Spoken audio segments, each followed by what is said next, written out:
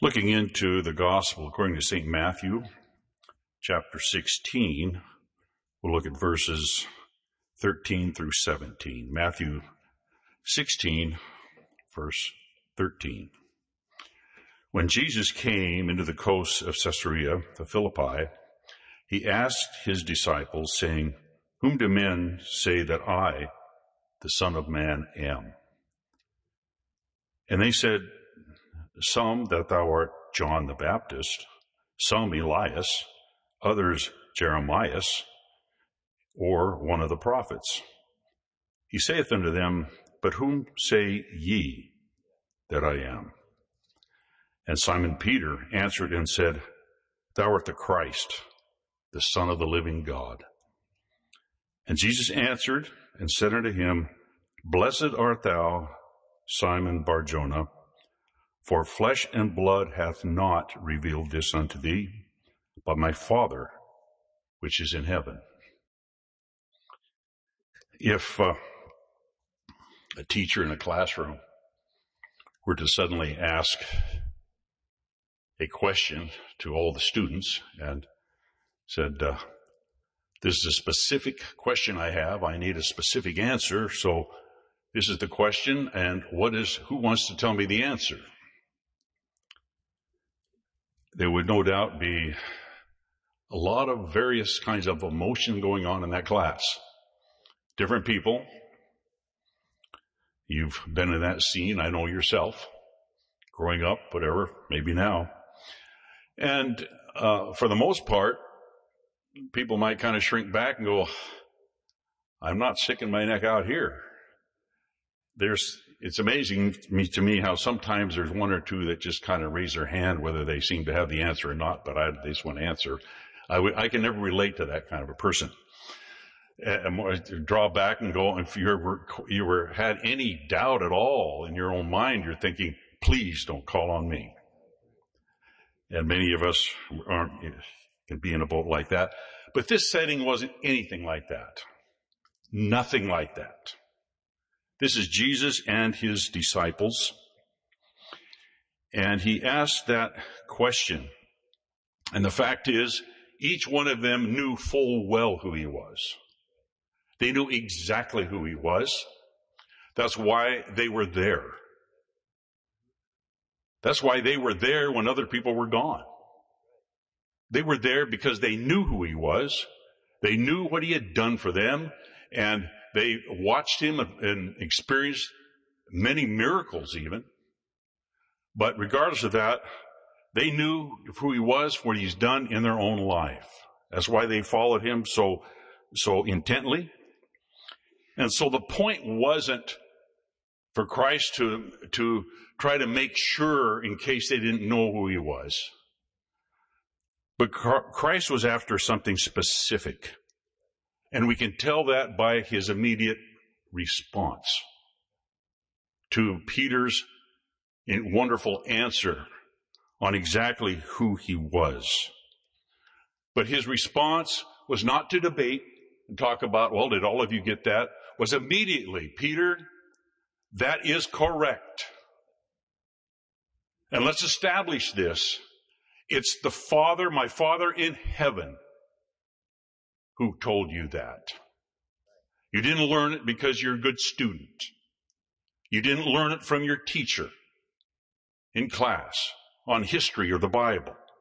You learned it directly from my Father in heaven." And what a powerful and focused response Christ had. He was ready. This was what he wanted. He wanted to bring up this point.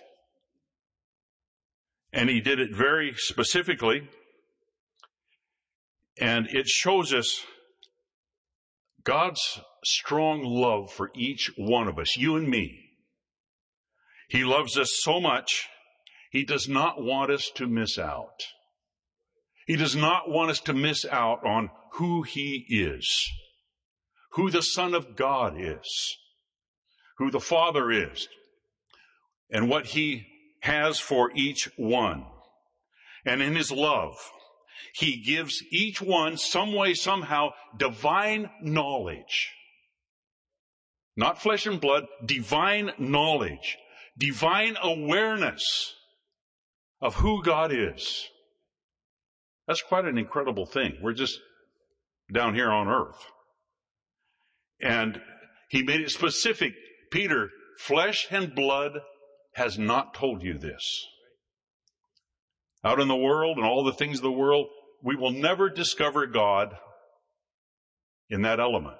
But that's the element we live in. We need help. Even though the plan of salvation's there, love of God's there, we need help because we're in flesh and blood. God has to help us even find him. But he's so ready to witness one way or the other to your heart. You're not left out. And mine, of who he is. Flesh and blood cannot do anything in this manner. In fact, flesh and blood will lead us entirely away from God. Flesh and blood cannot connect to God. We're in sin down here. We need help. We need Calvary's stream.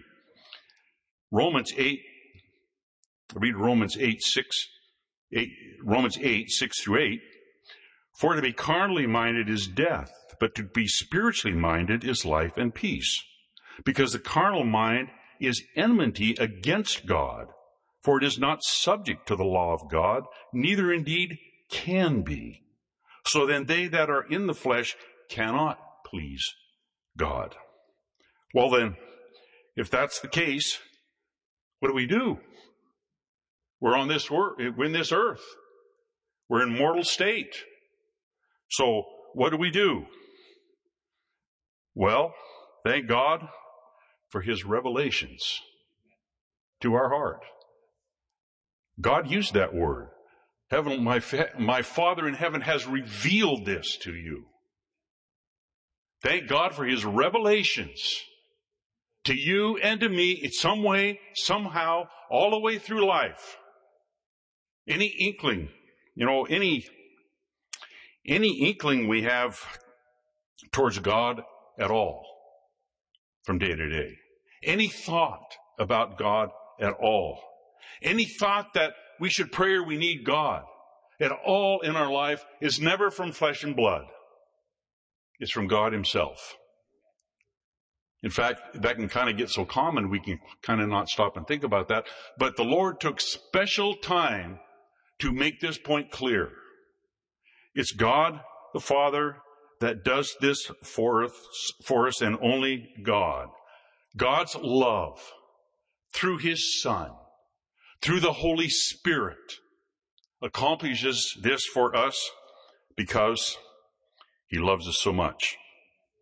John 1:9 says, he lighteneth every man that cometh into the world. Sometimes the enemy can kind of make us think, no one cares about you. God doesn't know about you. That's not what Christ says. He said, no, God reveals. And we're told that he lightens every man that cometh into the world. And so flesh and blood is helpless. John 6:44 says, no man can come to me except the Father which has sent him draw him. And I will raise him up at the last day. And Christ himself prayed a beautiful, incredible prayer. I read that in Matthew 11:25. At that time, Jesus answered and said, I thank thee, O Father, Lord of heaven and earth, because thou hast hid these things from the wise and prudent, and hast revealed them unto babes. Babes meaning those that will simply obey him. Babes means someone that is honest enough with themselves to just let God speak to them and then have a desire to respond. And what a beautiful thing. An example of flesh and blood just left to itself is the very example that Christ gave of the rich man and the man and his barns. When he was laboring and he produced farming goods, and his crops brought forth so much. They said, I don't know what to do with all this. I'm overflowed with it. So I know what I'll do. I'll tear down my barns. I'll build bigger ones enough to store it all. And then I'll just say, my souls sit back, eat, drink, and be merry. That has goods for many, many years. And God says, thou fool, tonight thy soul shall be required of thee. Flesh and blood would call this a success story. Spiritually, it's a disaster. See the difference? God is so good to help every one of us. So this man, what was he missing? He needed revelations from God. Revelations of himself to apply it to his everyday life, to be able to properly know what really counts and what isn't so important, to help him make his decisions even in success regarding mortal things down here. But he needed God's revealings. See how important that is? But the Lord says he doesn't leave anyone out. Don't think you're overlooked. God has you zeroed in. He wants you. He wants to speak to you. He wants you to have his full salvation. He wants you to live a life that has his blessings. He wants you to have a positive, a conqueror's tread, not a fearful tread. He wants you to know whatever's coming along, that you know you have confidence in God. He will take care of it because you know God. And he has helped us to know the Lord. What a phenomenal thing. We've just come through Thanksgiving. We can't stop and thank God enough for this. And one of those certainly is the Christmas story. Every disciple there could relate to what Peter said, his words. They could all relate. They could relate to how God enlightened them. They could relate their own testimony. You can too. We can too, thank God, through his grace. We do and we can, if we haven't, relate to God revealing to us in his own way. And he certainly does. Everyone needs an aha moment before the Lord. You ever had an aha moment? Aha. I believe that's even in the dictionary.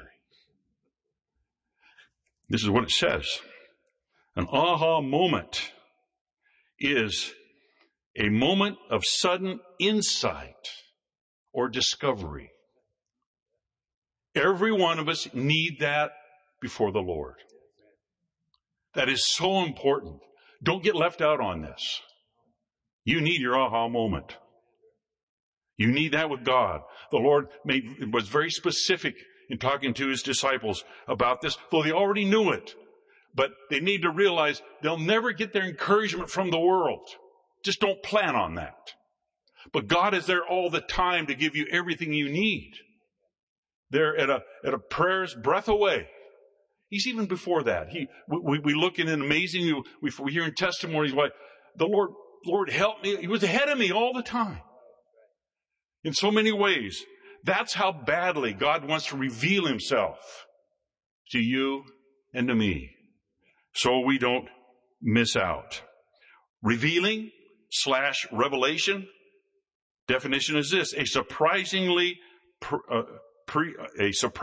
previously unknown fact, especially one that is made in an unknown way, and or the device of supernatural disclosure to humans. Of supernatural disclosure to humans. This is good stuff. This is powerful stuff. And it's from the Lord to you and to me. As as children, as far as God's revealing, if a child is raised in a Christian environment, immediately they're open to God and they believe God with all their heart. It's just amazing. It's no wonder the Lord said, except you become as little children. When a child is raised in a Christian environment, it's no time at all, and they realize, I want Jesus in my heart. That's a child. Many professors don't know anything like that. But here, that's how quickly and ready God is to reveal to anyone. Someone older or seems so far from God, they could stop and look back. And thank God they're still alive. The story's not over for them anyway. But many times, what a precious testimony when a child, and they've said, well, I went and talked to my parents and said, would you pray with me? I want to know I'm saved. God's revealings. And in that kind of environment especially, we get conviction. I know all about conviction. I was brought to this very church and heard the gospel, and I heard powerful preachers. And I would hope certain ones didn't, the ones to preach, because I would feel especially miserable. But I would stand on my feet and I'd just plan on and go, oh no, here we go again. I'd stand up. I didn't realize what I was sloughing off. And my knees would shake so bad I had to hold the chair in front of me. And I would think, if I just, you learn this, but it's in reverse. It's all mixed up. It's upside down. If I just get out of here, as soon as I get out of here, I'll be okay. That goes right along with what the Lord said. Flesh and blood did not reveal this. But it's God. You get out of His presence and you slug it off. But I found out, without taking time here to go into my testimony, but after a bit I realized, and I get further and further, I realized I didn't feel that conviction anymore. And it made it a difficult situation. There become time enough where I realized, at least I still realized enough, hadn't gone so far that I had to admit to myself, I need something more than I got. I really go through life like this. I need something no more. I got to admit that. But I thought, I don't feel anything. I would want the Lord, I wish the Lord would just scream at me again to help me pray. I did not realize the value of old-time conviction. What a precious thing. Flesh and blood has not revealed this unto you, Peter, but my Father in heaven. Thank God for His great goodness. And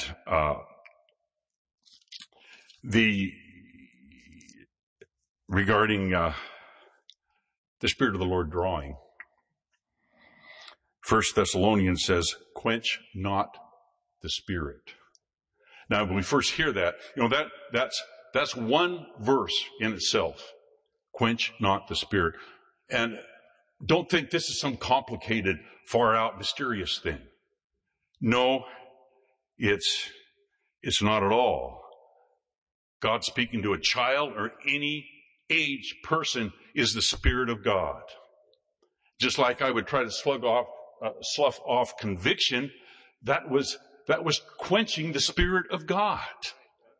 The Spirit of God, that begins first with God speaking and revealing Himself to our heart, so we can enjoy salvation and everything that goes along with it. Isaiah 30:21 says, get this, thine ears shall hear a voice behind thee, saying, this is the way, walk ye in it. When you turn to the right, and when you turn to the left, quench not the Spirit. God is so faithful. You can think of what about those that weren't raised in a Christian home? What about those so ignorant? How does God reach them? He does. Look at Paul the Apostle. Look what he had to do. The drastic steps he took to stop Paul in his tracks. And then, doesn't have to be someone like that. What about Nathanael, who Philip went and found him? He seemed pretty ignorant. Whatever could come good, you say, out of Nazareth. But then, when he come in front of the Lord just spoke a few words to let him know He knew his heart. He even knew where he was doing during the day. And that's all he took, and he fell on his knees and said, "You're the Son of God. You're the King of Israel." Important. And God is so faithful. And as Christians, God does this. Thank God he does. He leads us. He continues to teach us. Sometimes he tells us, isn't that amazing? Sometimes he's teaching us the same thing over and over again sometimes. But he's patient to do that. I thought, I learned that before, but Lord, you're teaching it to me again, because we can so soon forget. Flesh and blood won't do it, but the Heavenly Father will. He's so faithful to our hearts. It might be something God has a next step for us. We don't know about yet. God's way ahead of us. We need to learn things even yet. Revelations from God. What about when Christ arose? This was a whole new thing to the disciples. They were in confusion. But they didn't realize it was not, even though the Lord would tell them, not about the earthly kingdom. It's a heavenly kingdom. And there's a message here. He went to Calvary, a message. People need to be saved throughout the world. You need to spread this message to the whole world. Because God doesn't want anyone left out. He wants to speak to every heart, and he does. And so they had so much to learn. He needed more revealing. Take them to the next step. He does that with us too. And they were benefit the women. Some women saw him, revealed himself to them, revealed himself to the disciples. But then poor Thomas. Shows you how important the revealings of God are. Doubt, yes, but they're the ones that saw. He didn't. He was just in a bad situation. And so, whatever, maybe he's slow to doubt still. Well, I'll say beginning, Thomas, you don't have a corner on that. I'm sad to say. I had to, the Lord had to take me through a lot of things to realize, to even believe I could get saved. But he's faithful. He was to Thomas. But Thomas still needed the revelations straight to his heart from God. Just like every one of us do. Big things. Well, what about Moses? What a position, but he tried with the knowledge he had, with the strength and ability he had, and the good mind he had, and he realized, and he found out that was a big dud. It was never so low. Out there, left Egypt, out there for a long time. God wasn't through revealing. God had more in mind for Moses. He has more in mind for you and me as we're serving God already. He isn't through with it. Thank God for that. But we don't want to quench the Spirit. We want to be in tune with the Lord. And we look in all these troubled times in the world. We just be in tune with the Lord. The Lord's got everything in control. And we know the story of the burning bush to Moses, that God revealed himself. It wasn't about that he could make a bush burn that didn't consume, but he got his attention. Thank God he gets our attention. And he let him know that what everything Moses tried and what he couldn't do, God wasn't interested. Just go back to Egypt and tell him, I am sent you. And God did it all, one step after the other. He just had to obey the Lord. Everything Elijah accomplished.